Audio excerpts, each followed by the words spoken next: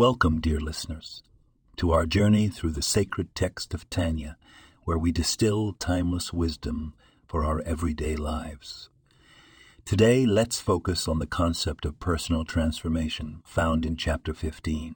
In this chapter, the Alter Rebbe discusses the struggle between the divine soul and the animal soul, each vying for control over our actions and thoughts.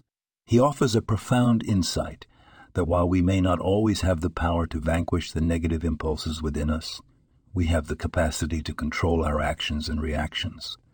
It is this effort, this struggle, that defines our spiritual journey.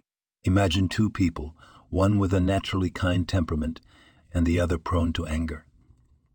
When the kind person acts with kindness, it is beautiful, but not particularly remarkable.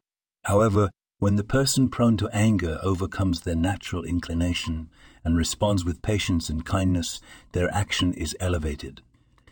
It shines with the light of personal conquest and transformation.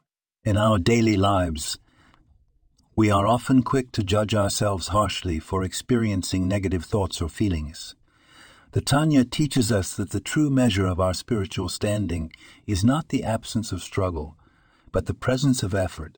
Every time we choose to act with kindness, patience, or humility, despite our natural inclinations, we are engaging in a sacred act of transformation. Let us take this teaching to heart and remember that our struggles are not failures, but opportunities for growth.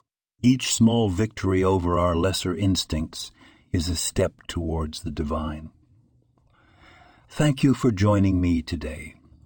May this insight accompany you through your day, guiding you to find strength and beauty in your personal struggles. This podcast was produced and sponsored by Daniel Aronoff.